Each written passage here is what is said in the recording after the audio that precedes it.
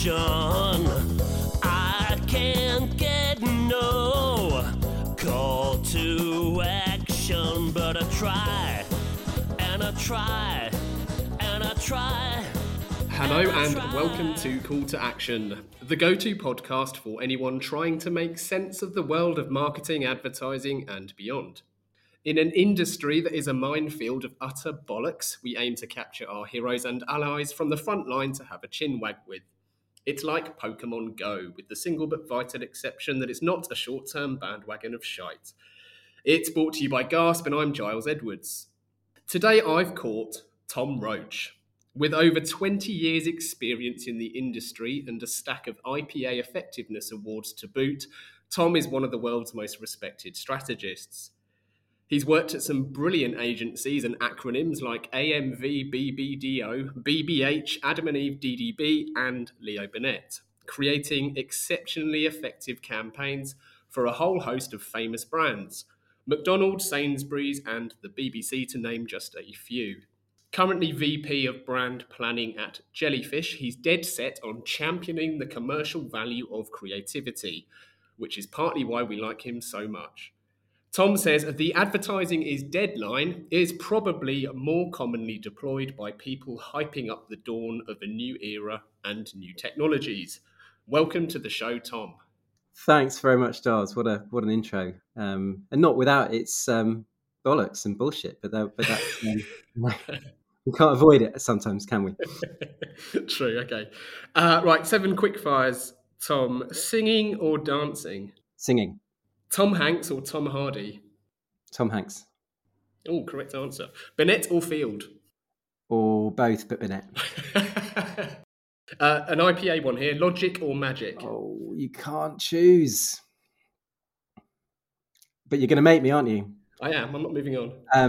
Oh God, BBH talk about logic and magic, and I don't like to separate them. I really, really don't. You absolutely do need both, but I guess because I'm a strategist, you probably have to put me slightly on the logic side. Okay.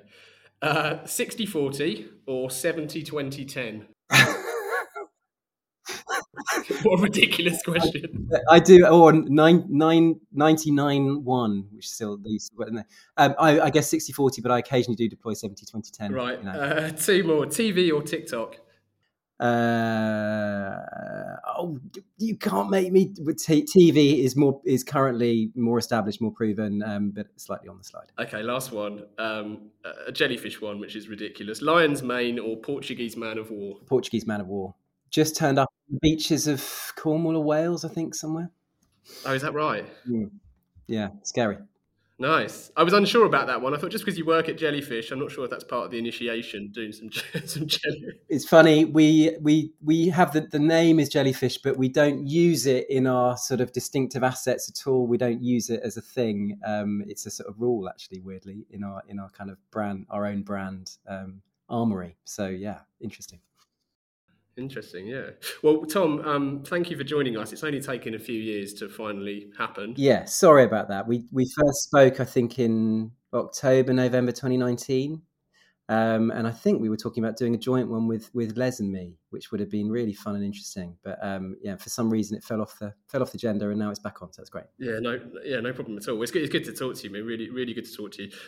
So we know you've worked at some legendary agencies, as mentioned in your intro. But before we get into that, can you tell our listeners about your first ever job, and then what was your first kind of marketing strategy type role? Well, my first actual proper job was tragically in an agency.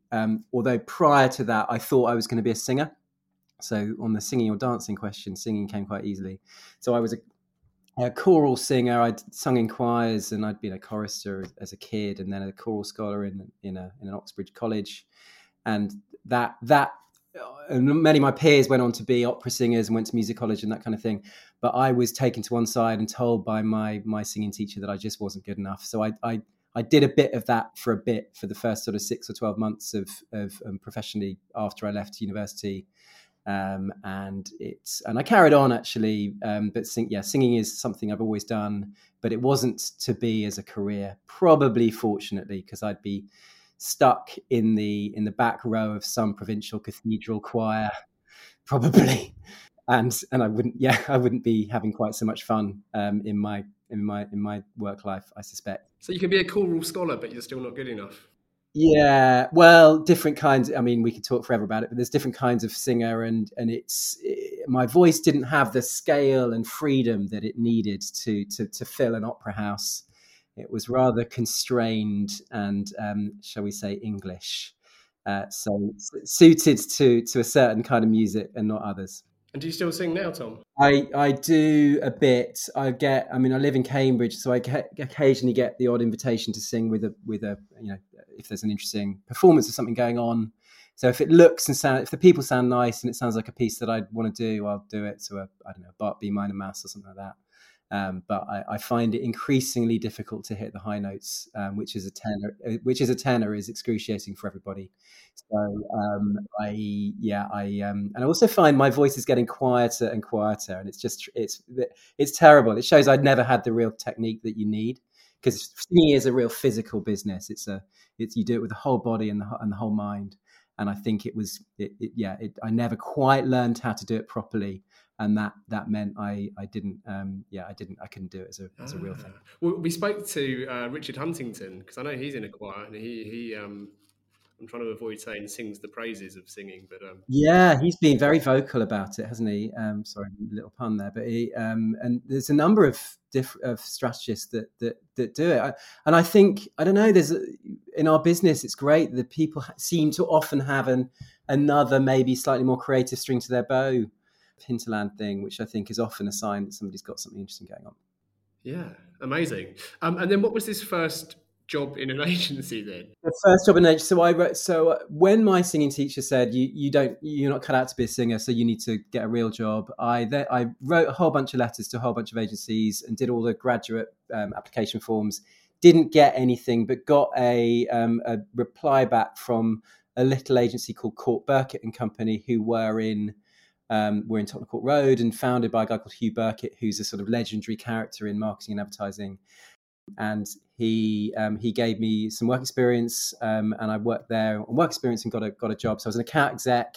It turned into a real job. I was there for like 18 months, and then I moved on to AMV, BBDO. But that was it was back in 98, and it was a small agency of about 50 people. It still had a media department, and I think possibly that experience, that was in a world where media had mostly split from the creative agency world, but you could still find media in little pockets of creative agencies. And so that was a fun and interesting experience. Worked on some great brands, things like Southern Comfort and Pimm's, and some of those brands that are now Diageo. Bell's Whiskey was one. GNER. What else I work on? Singapore Airlines, Singapore Tourist Board. So some and Peroni actually was one of my first brands. So we brought that to the UK. So really, really interesting little experience. But I quickly realised that I needed to get out of there and into a bigger place, into a bigger pond, really. And so I went to AMV as an account manager, and then switched to strategy quite soon after I think the planning director on the account that I was on, which was Mars Confectionery.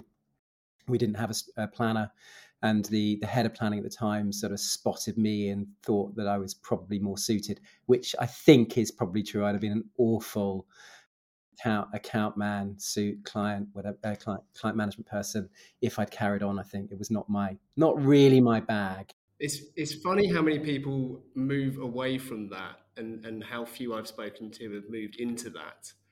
It seems to be quite a well-trodden path. In fact, even you could probably go back even further, from studying history to smaller, often independent agency, to bigger agency, and then away from account management. Yeah, I think it's like anything. If you're suited to a certain thing, you should really, really, double down on that. I'm a really big fan of great account people. I think they're often unsung heroes. I think we should make more of them. I think client management, account management is a tremendously important role, but is undervalued. And I've seen in certain agencies, leadership trying to devalue it and trying to turn it into something that it isn't. And I'm a big supporter of it. And I always think that there should be some awards for account people. Best sell. best relationship, these sorts of things that are so important. I have this idea that great account people are snowplows. They clear away, they look ahead and they clear away the issues that are coming down the tracks, to help create a brilliant environment in which to make great creative work, great effective creative work. And really great client management people do that effortlessly, and I love it, and I could never do it, but I watch it from afar and admire it. Yeah, well, that's well said. It's good to know too. So prior to writing all those letters and getting that first gig, did you know then that you wanted to get into the agency world? Yeah, interesting question. I think that I think since my English GCSE class, I'd sort of, it would be in the back of my mind, and then when I was at the end of my degree and I needed to get a job, it sort of came to the front of my mind. Oh, that's what I'm going to do. And what happened, if I go back, I can remember Gavin Watson, our English GCSE teacher, and he showed us in class a video of what must have been Cannes Award winners or some great award-winning advertising. And on that video was Guardian Points of View, amongst other brilliant things. So actually a John Webster, BNP, DDB, a classic commercial. And we analysed it amongst these other ads. And I think at that moment, I'd always been into pop culture. And I think at that moment, I realised that this stuff called advertising was, both low culture, pop culture, regular culture, stuff that was just in the culture, but that could be analysed and looked at and thought about. And it uncovered a sort of, I guess, an intellectual world, a sort of logical world of around that particular area of culture that I didn't realize existed. So you could analyze a TV commercial in the same way that you could talk about a poem or a novel. And that I think liberated me to think, this is a world that's quite interesting that you can get into, maybe. And at that point, I hadn't thought about it as a job, but it was only later that I did. And I think, and it obviously is only really in hindsight that I can trace back to that moment, but it definitely was that moment. I was like, this thing called advertising can actually be quite smart, and could be a career, or could be something that you could spend time thinking about and doing.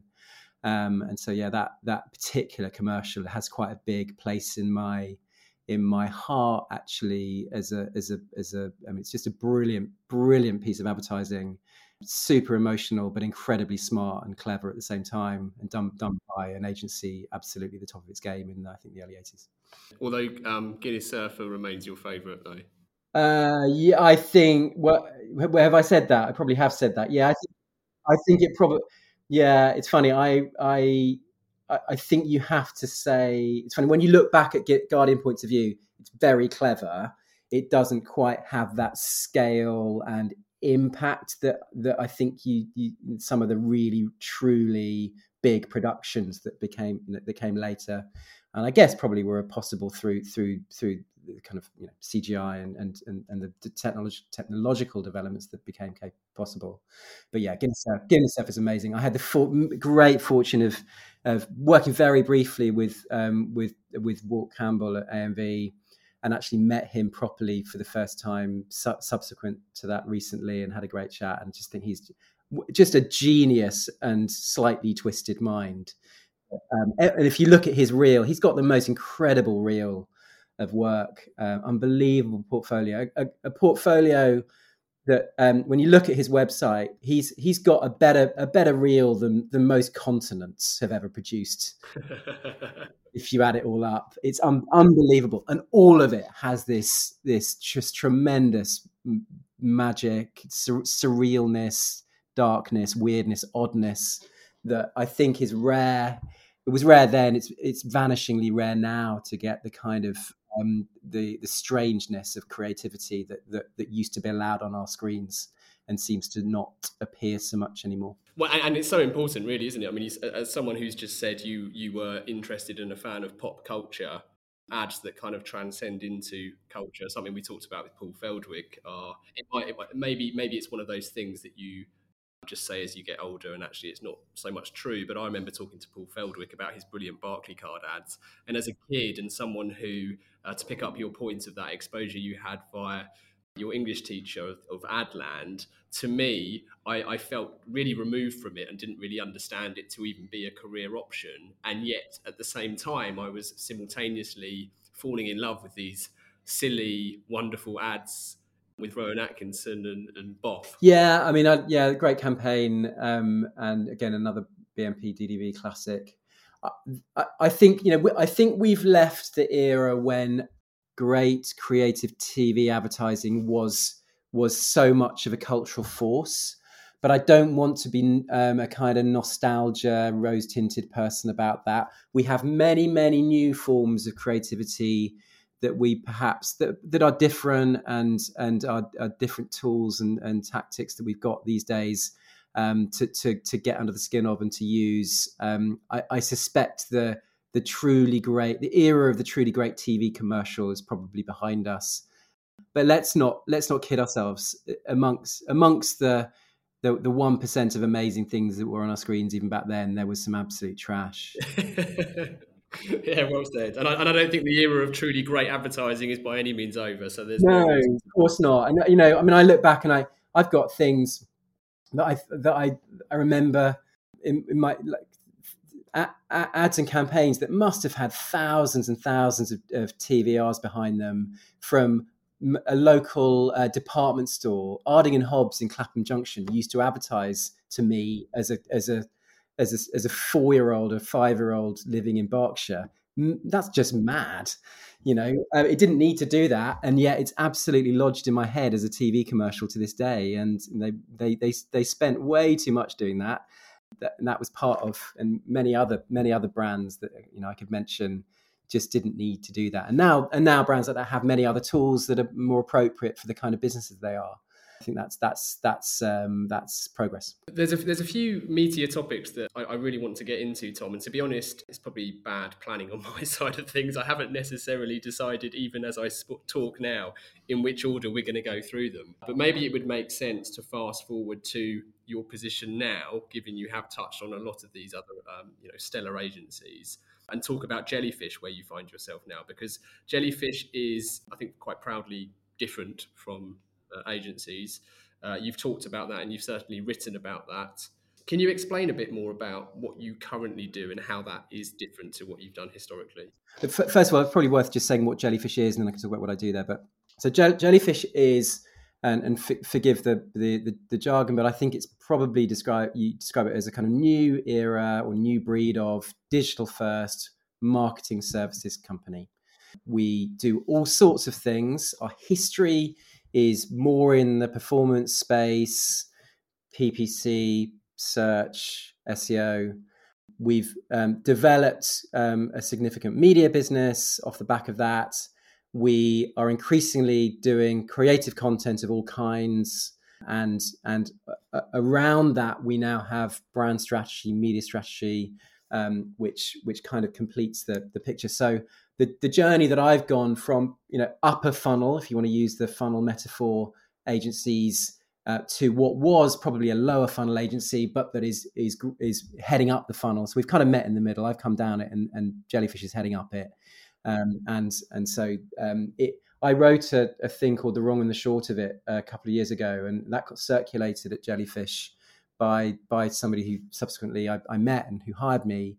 And his perspective was, this is what we're trying to do. We're trying to combine the two. And so this theme that I bang on about, and kind of this idea about doing brand and performance at the same time, bothism is what Ritson has called it, is what we are trying to do, and amongst many other things, I have to say.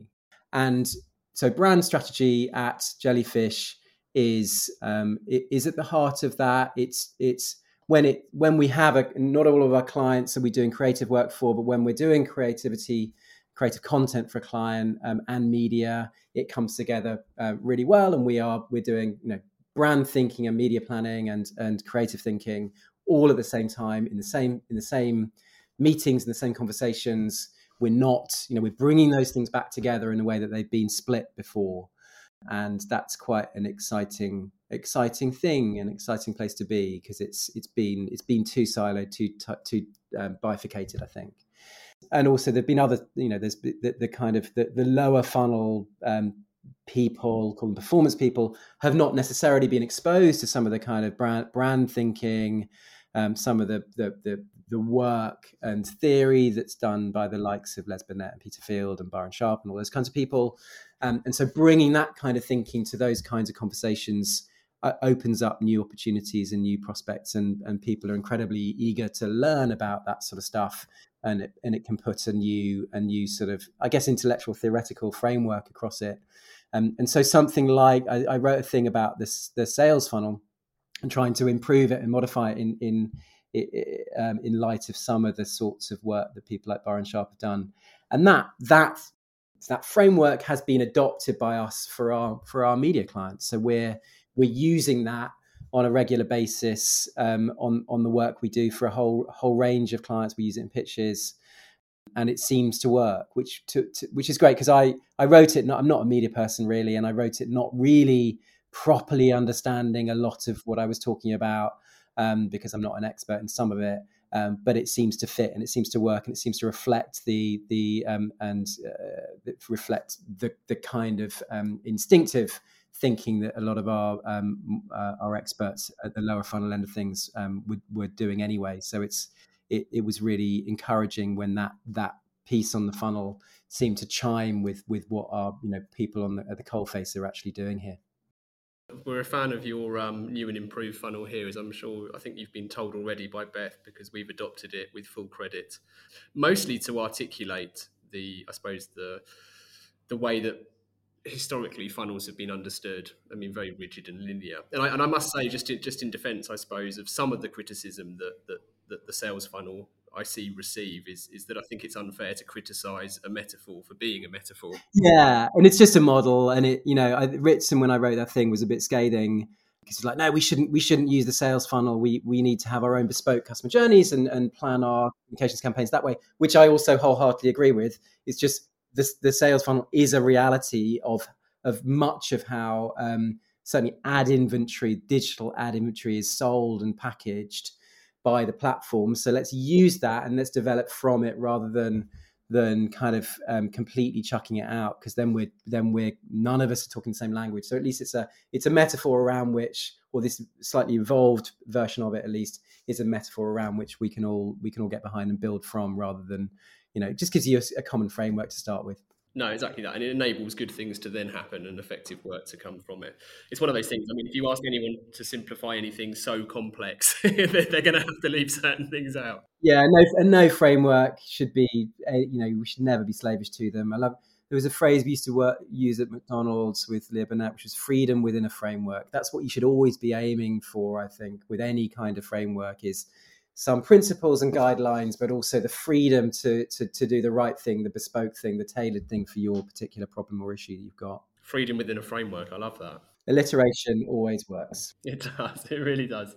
Just again, a bit more about the media and creative working together, because it's one of those topics that I have spoken about recently. It came up when I was talking to Rich Kirk, Kearty Nair as well. We touched on that, and I think going way back maybe a couple of years, I remember Rory Sutherland talking about it on the pod, how it's one of those things that when they did split in the first place, and we can all point fingers over why that might have been, it seems quite obvious to those within that there were going to be issues.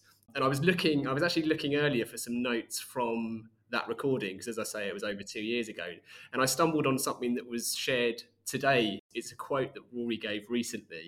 Separating media from creative is a little like cutting a Sudoku into 9 separate squares, handing them to different people and asking them to solve it, which is unsurprisingly brilliant. Well, Rory is the has the best Bond mode, doesn't he? And he's got the best jokes in the industry.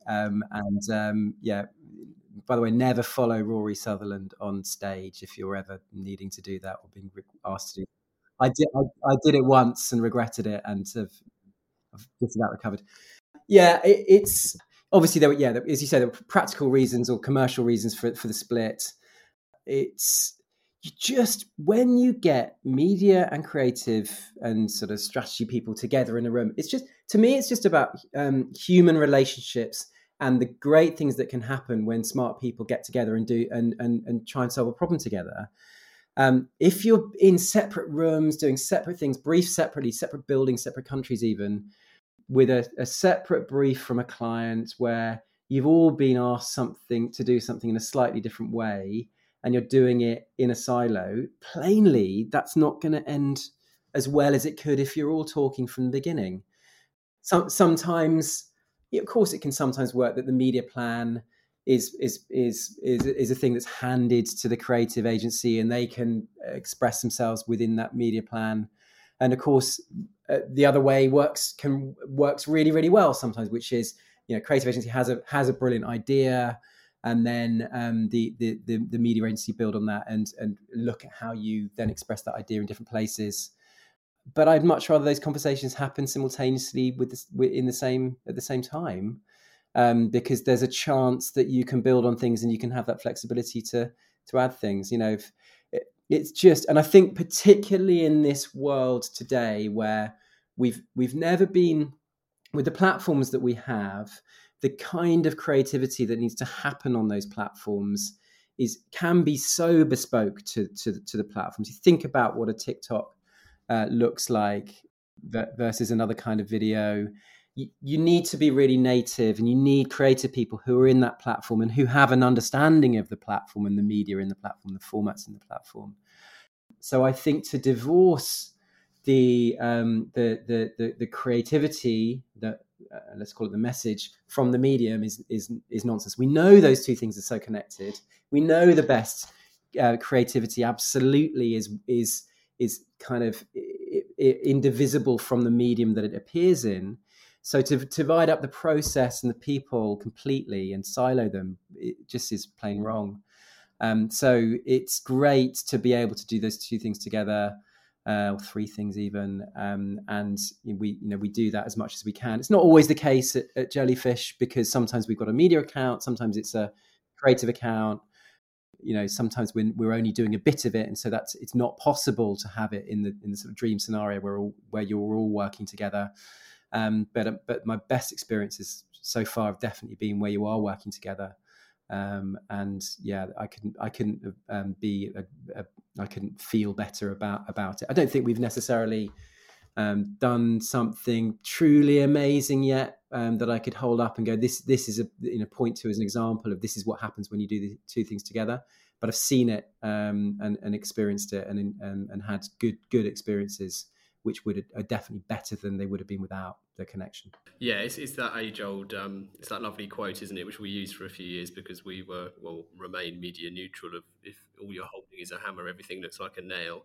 If you've got all of these tools within your agency, or even just knowledge of those tools, and you see it as a collection of intelligent people rather than a collection of people that just do performance. Completely, and I mean, I know now, for having stepped out of the creative agency world that I was in, I can now look back and see that whilst I thought I was doing strategies to come up with really big ideas that could work anywhere, the reality is probably that I was more focused on TV than because that was the nature of the clients that we had and the kind of media that they were using, and definitely we were, I've been for much of my career, I've been focused probably too much on a particular channel, which is TV. And that's why, it's partly why I've gone to this new kind of world where I've got I think a wider variety of channel types, tools to play with. So there's there's a richer set of things to express creativity through, I think. Yeah, it must be quite a journey for Jellyfish, actually, because I remember years and years ago now, Jellyfish were one of the training providers we used as an agency. I think we sent some of the team up to the Shard to do some Google training and SEO work. So for someone who was so significantly focused on performance and that kind of lower funnel, to then migrate and move up is actually really interesting. And I wonder if there's been, surely there'll be friction within that. Of course, it'd be mad if there wasn't some type of friction. But of course there will be. I mean, we will, we still have a really huge training business, and it's selling all sorts of training courses in different specialisms.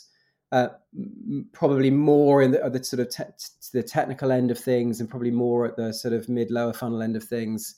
But yeah, are there growing pains? Of course there are, as you're trying to add new different capabilities into the mix, and trying to integrate them into one coherent system.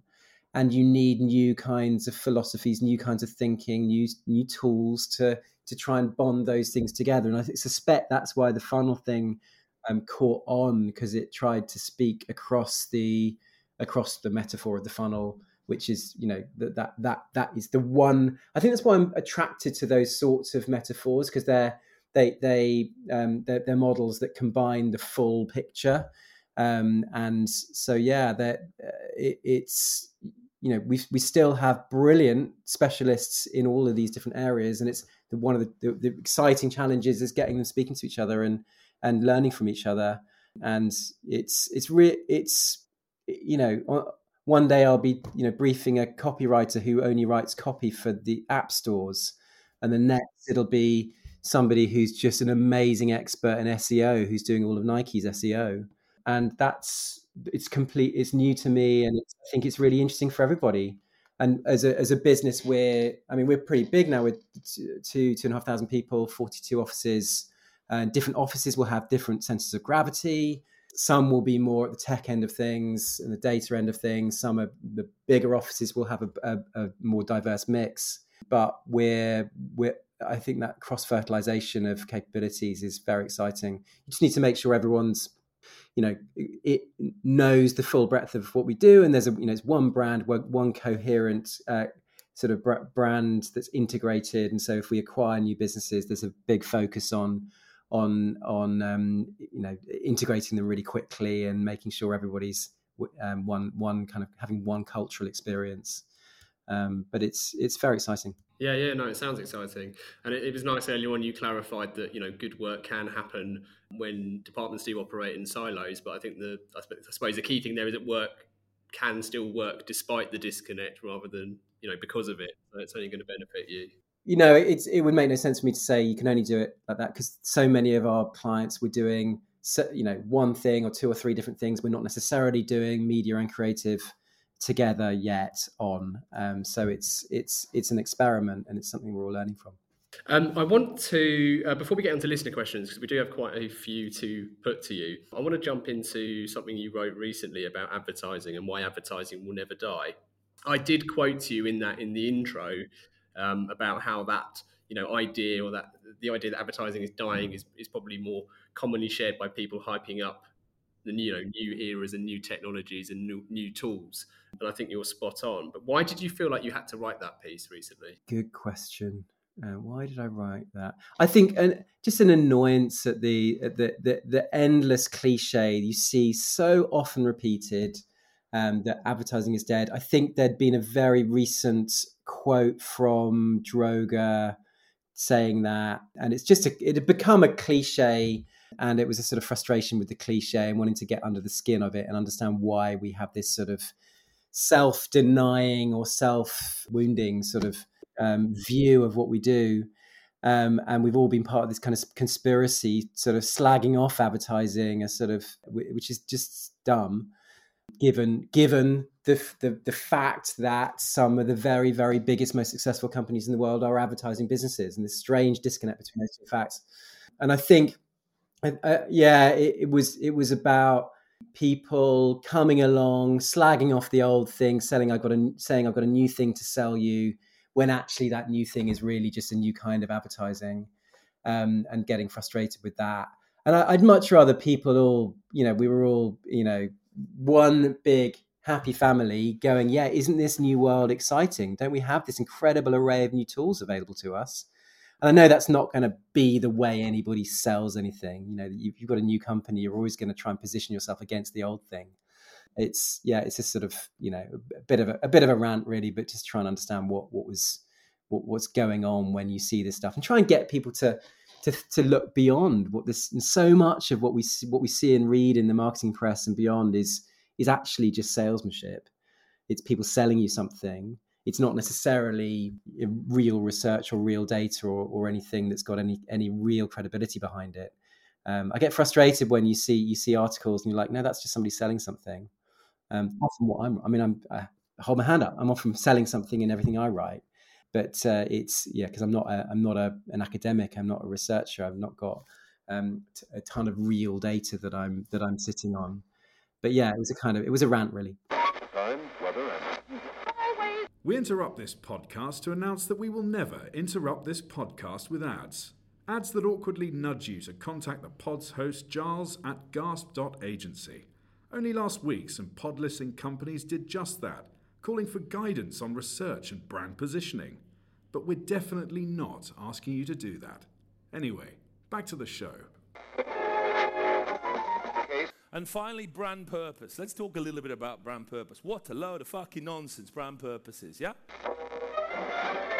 Oh, the godfather of marketing, Mark Ritson, telling it like it is. Not what we were after. Hang on. Here we go. We need to let them out every now and then, don't we? I mean, I do more than most, but I certainly think we should be proud of advertising. I shared. I'm often sharing Jeremy Bullmore's wonderful writings, just because I think it surprises me how few people have even heard of Jeremy, let alone read his wonderful wisdom. But I shared a very short piece, Plonk and Placebo, recently, and it's funny even reading that, and it's certainly a conversation that, again, nodding back to Rory, other people have developed in the last couple of decades even further, and probably widely known for. But that value that is brought through brands is undeniable, and I do think we need to be prouder of that as an industry. Yeah, I mean, we are surrounded by incredible success stories of huge brands like Google and Nike and Apple, I guess, are the usual types that have made the modern world that's around us, and we should be proud of that. Obviously, brand advertising is probably lesser component of those successes than maybe it might have been in the past, but brand thinking applied across businesses, across channels, across not just communications but all sorts of disciplines is phenomenally powerful and valuable. And we need to be really proud of it and the impact that it can have. And within that, advertising still has a huge role to play. And we shouldn't be, I guess we were slightly guilty of it early in this conversation. We shouldn't be too down on what's changing in the world of advertising. It is very exciting what can be achieved. And do we need to be more creative with some of the new tools we've got available to us? Yeah, of course we do. But some of these things we've got available to us are only a couple of years old. TV took probably 30 years to get any good as an advertising channel. So give us some time, and we will begin to deploy creativity in that incredible way we do in this industry, which is we apply human imagination and creativity at scale to enormous businesses and make them better and different and make them more valuable. And that's something to be celebrated. Yeah, well said. I'm going to move to listener questions, Tom. So, asking the general public for their opinion, be it on Brexit or boat names or Boris, we are recording today, is notoriously fraught with danger, but that's not stopped us asking. So, we've chosen 3 to put to you. I'm going to start with Johnny McGrath-Smith, who says, I loved Tom's candid piece, I've never heard of jellyfish, when he first joined. And in this, he mentioned learning about bringing brand and performance closer together.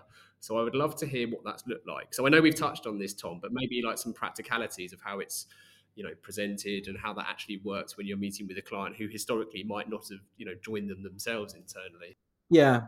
So a practical example, so we have touched on this, haven't we? But a practical example, working with an aviation startup very recently called Connect Air, who are a US UK startup. They want to be the Uber or Lyft of flying.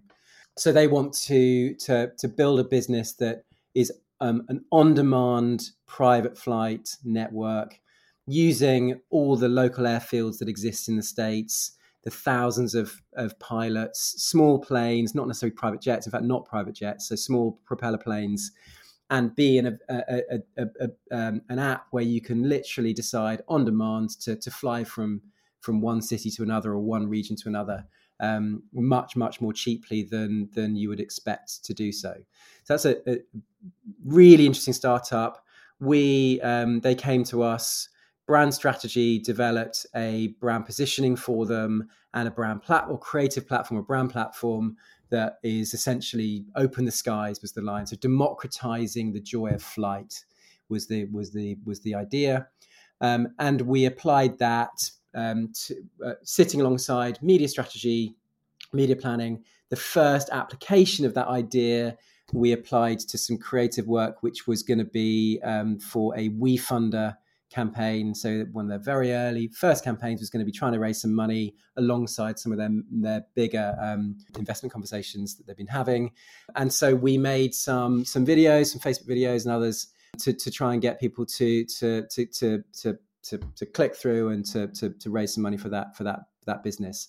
So brand strategy, creative people, media strat, working very closely, a media person that's probably more used to working on those sorts of performance-driven, direct response types of campaigns, being able to think more broadly than perhaps previously because they were given an idea with real creative legs that was going to be an idea that's going to start building that business, that's going to be present in all of their marketing materials that they've got going and is part of their pitch deck, etc. So a bit of brand thinking applied to a very small performance-led campaign, and that so that's a very practical example. And the clients they talked, I think they felt that this was a new way of doing things. They talked about this is amazing that you've got the left and right brains going on at the same time. You've got the kind of, I guess, more quant side of things and thinking about how you deliver the media on campaigns like that. And the more, is it right brain or left brain? I can never remember which. But the more creative side of things happening at the same time. So simultaneously, same people, same call, same presentation, not separated. So that really is the practical example. So I've just wanged on a bit too much about that. No, not at all. No, that's really interesting to hear. It's not, there's no, I don't think there's any great mystery, but it's just opening up those possibilities of cross-fertilization and having the same conversations at the same time and problem solving creatively. Do you also prefer, and do you see it as a benefit that you then become ultimately responsible rather than there being, other departments? Or I guess it's a corporate responsibilities. You're all in it together. You're all thinking about it together. You can't just. I think there's a disease that's maybe happened from the more upper funnel end of the world, where in the old days, if you were making one big TV commercial, that was fine. But these days, if you're making lots of things, lots of smaller things, some of the people in those earlier conversations don't ever see the smaller pieces of creativity that are being maybe more fragmented or disappearing onto platforms that those people don't use. And there's a slight invisibility that can happen. I think with that invisibility of seeing the advertising, seeing the output, there's a kind of not seeing the issues or not seeing it firsthand or not kind of troubleshooting in the same way that you can if you're seeing it firsthand. So it being part of those conversations and throughout means that everybody is responsible together, as opposed to that kind of baton passing or kind of Chinese whispers effect, I suppose, where things get watered down, and by the end of it, nobody who started out thinking about it is particularly interested in the output. I think it means that everybody can be interested in the output at the same time. I remember years and years ago, so probably, I don't know, maybe 20 years ago, prior to us starting Gasp, my brother Andrew, who I've subsequently found out you worked with at Leo Burnett, said to me about being a small independent that actually there's something really strong from a client conversation to explain that as a small independent, for example, we can't hide behind, say, the McDonald's account, that they could, not that they did, but there is something really powerful about that. So that's something else that maybe is relevant. I don't know. Question 2 then. I've made it clear already that I'm not happy with how this person is introduced, but I'm going to stick to the script. The annoyingly handsome and pod alumni Nick Ellis, in response to Johnny's question that was shared on Twitter, says, also on that point, I remember the piece you wrote well. Arguably, you have nothing to prove anymore. You've already achieved Hall of Fame status. So what drives you to seek new challenges, Tom? Oh God, I really haven't achieved whatever Hall of Fame status is, and I don't feel like, I think there's lots of things to do. What drives me, I mean, I want to carry on learning stuff. I want to know how this new world works as well as I thought I knew how the previous era worked. I still love making campaigns. I still want to carry on doing that. Yeah, it's the same things that have always driven me, I suppose. It's just learning about stuff and working on great brands and helping build brands and working with creative people. I mean, this is a business that is so much more fun than some of the things that we could have ended up doing. So, I could have been a lawyer or an accountant or something like that. This is actually fun. So yeah, I just want to carry on working and having fun and learning stuff. It's not, I don't think it's particularly, but I would absolutely deny that in any way I've got a kind of status like that. There's a weird Twitter thing, I suppose, or sort of Twitter, LinkedIn thing, where if you've got a few followers and you've written some things, people assume a level of sort of status, which is very, very strange to me. There are genuine legends in this business, or have been, and I'm not one of them. And I'm lucky to have worked with a couple of them, I think. But there's I'm certainly not don't have that status. So restaurants don't clear spaces and bring tables out of nowhere for you yet? No, they don't. They don't, and nor should they, nor will they ever. Nor should they ever. Amazing. It's advertising, right? Exactly. Good answer.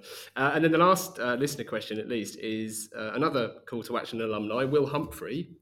And he asks, how do you think agencies can get their mojo back in an increasingly short-termism tactical marketplace? It's difficult, isn't it? So creative agencies in particular, I suppose to some degree the media agencies, that they fear what's coming, and I'm not sure that there's any, and they will. And I've heard in every agency I've ever worked with of those type, there's always this conversation about how we get back to where we were and getting our mojo back, and this year's going to be different. And I'm not sure, I'm not sure that that framing the sense of progress as a way to get something back doesn't feel like the right way to go somehow. I don't know what the answer is. I'm not sure if I agree with the assumptions within it. I think the creative agency world is probably declining a little bit, or at least the bigger companies are shrinking a little bit. But there's some tremendous small independent agencies doing amazing things. And so maybe it's, if you look at it as a category, look at the ones that really are achieving. I mean, if you look at, the much fated Uncommons and Drogers and people like that, they're doing, and Pablo, they're doing amazing things with small number of people. They're changing the way they do things. They're employing different kinds of structures, smaller number of people, maybe more freelancers, and they're able to achieve great things. So I think a sort of nostalgia for 400 or 500 people in a building in Soho or West London or Paddington, I'm not sure is the answer to the question of getting your mojo back. Try doing new things, getting your hands dirty, trying new models has to be the way to do that, doesn't it? I think. I'm sure you're part of that, that sort of world. What, the Ricky Gervais and Stephen Merchant? The Reading and Bristol regional thing that you and the guys at Halo have got going on. Awesome. Nice one. Good answer again, Tom. The final part of the interview then is our 4 pertinent poses that we put to all of our guests. And that starts with, what advice would you give to your younger self? My younger self, I would tell them that nobody knows anything.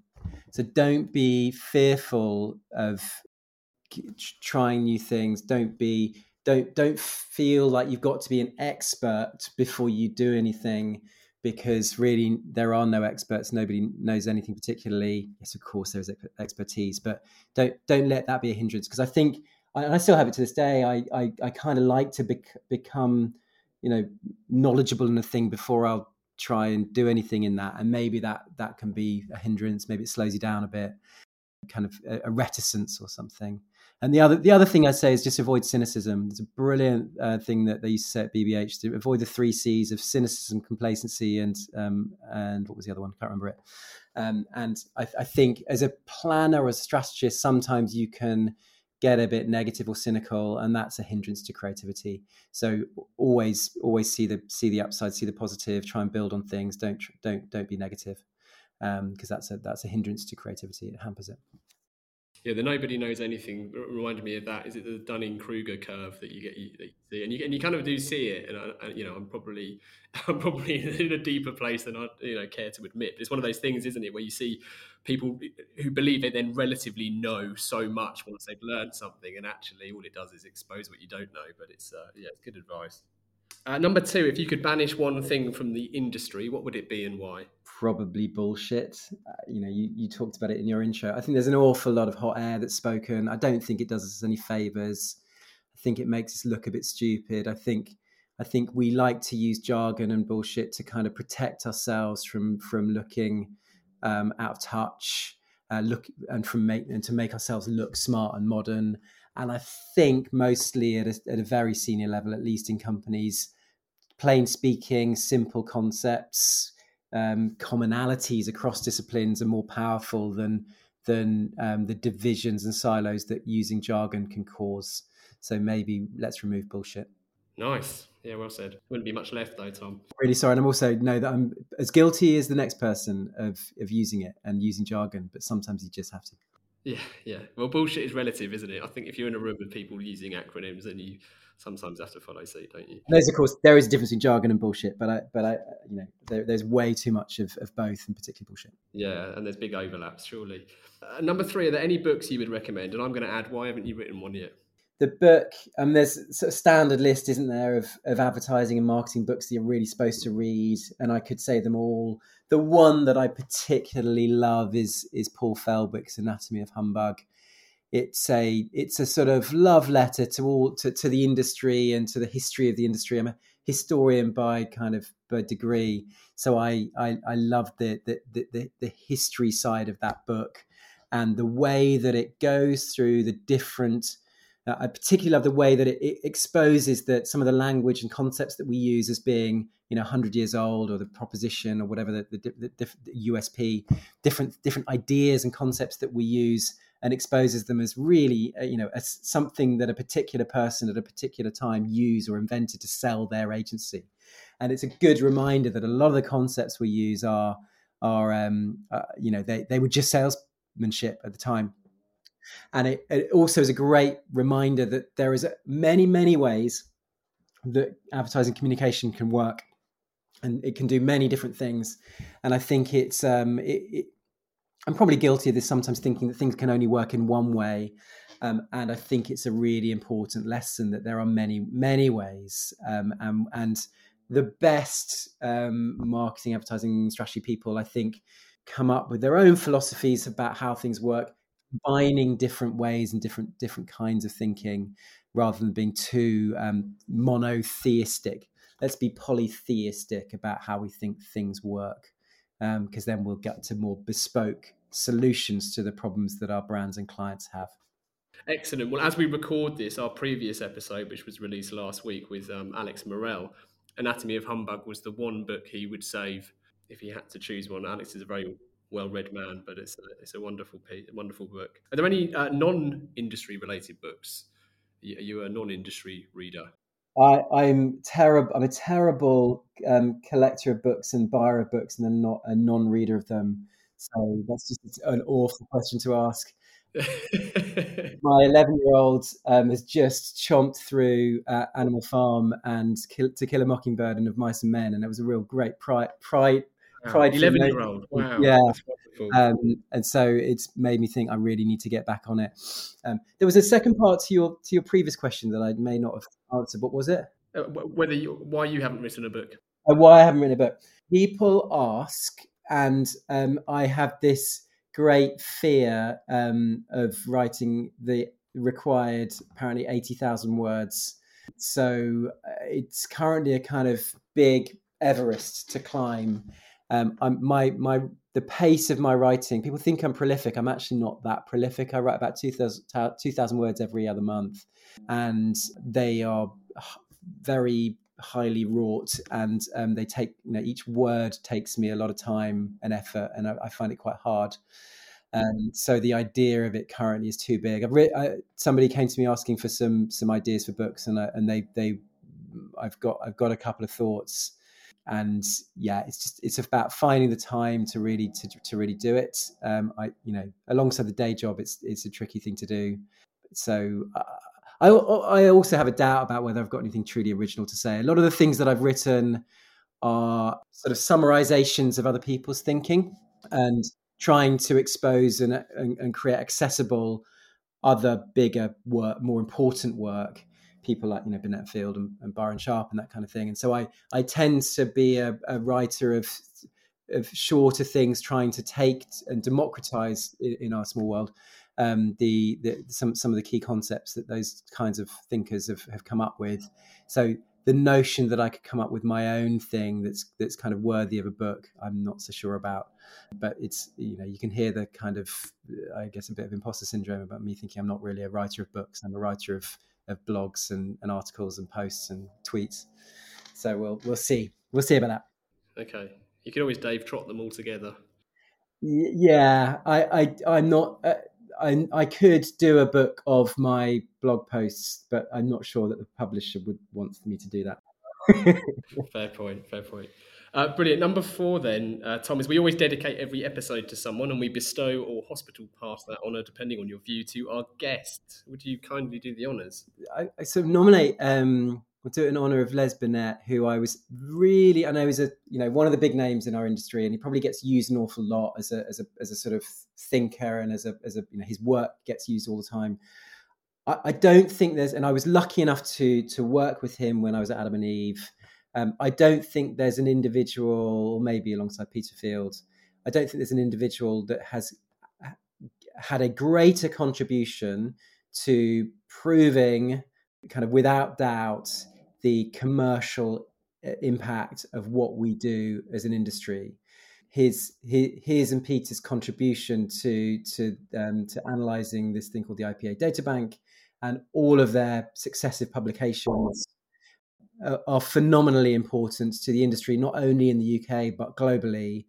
Not only has his work been phenomenally important to that, and isn't yet done in terms of the greater impact that it could have beyond the UK and into other markets. It's just a thoroughly brilliant human being, a wonderful person, and I was just really so lucky to get to work with him. So yeah, Les, this is for you. Amazing. This is very proudly dedicated to Les Burnett. I remember tweeting something years ago to Les, and it was along the lines of wishing we could keep him in a cage in the studio like a wise owl, to which he replied he'd happily work for free for infinite supply of cuttlefish. He's just a wonderful human being. Just look at his Twitter bio. He calls himself a spreadsheet jockey, pint-sized spreadsheet jockey. This is a person that's has a huge impact on our industry, but is incredibly just normal and humble and funny and sweet and nice, and loves music and dancing and doing silly stuff. Although I'm worried, I'm currently stuck in a little Twitter chat with him and Andrew Wilshire about my father-in-law, who keeps an Excel spreadsheet of what's in the freezer. And sadly, both Les and Andrew seem to think that's a good idea. Yeah. Les is a big believer in collecting longitudinal data sets. Has tremendous amounts of personal data on himself. He lives and breathes his belief in the long term and the importance of collecting data, Right. Which clearly you're becoming aware of. Yeah, that's brilliant. I'm going to link, so a final call to action for everyone listening. If you head over to this episode, there'll be links there to everything discussed. So Anatomy of Humbug. I'm going to link to lots of the articles. I couldn't find, I know this is going back in time, but I couldn't find numbers every marketer should know on your site. I mean, it's available in a plethora of places and all sorts of SlideShare decks, so we can link to that. But do let me know if that's on your site. On my blog, I think I gave it a different I think the article may have a different headline or title, so it may be called "Most Marketing is Bad," because it ignores the most basic data, I think. Good stuff. We'll link to all of those, but how else can our listeners get more Tom Roach? I guess the blog is thetomroach.com. I write sporadically, and probably I need to write more frequently for Marketing Week. My articles on Marketing Week subsequently always end up on the blog. I'm a bit on Twitter at Tom Roach, and I'm a bit on LinkedIn. I prefer Twitter to LinkedIn because it's just funnier and more fun and a bit spikier. But if I have to be on LinkedIn, I post the same stuff on LinkedIn that I posted on Twitter. And, message me, call me up for a conversation. It's amazing, this kind of new world that we've got where, and I think COVID has sort of done this, where I've had amazing conversations with people who just messaged me and have led to interesting things. So yeah, very happy to get a message from somebody and have a chat. Brilliant. Well, Tom, thank you so much for joining us. It's been a real pleasure and a privilege to talk to you. It's been a fun conversation. Thank you very much, Giles. It's been great to be on. And finally, thank you to everybody listening. If you've enjoyed this episode, please do share and review the pod. Keep the questions and guest requests coming in. To get in touch, it's easy to find Gasp online. You can check out CTA Pod on Instagram or email hello@calltoaction.co.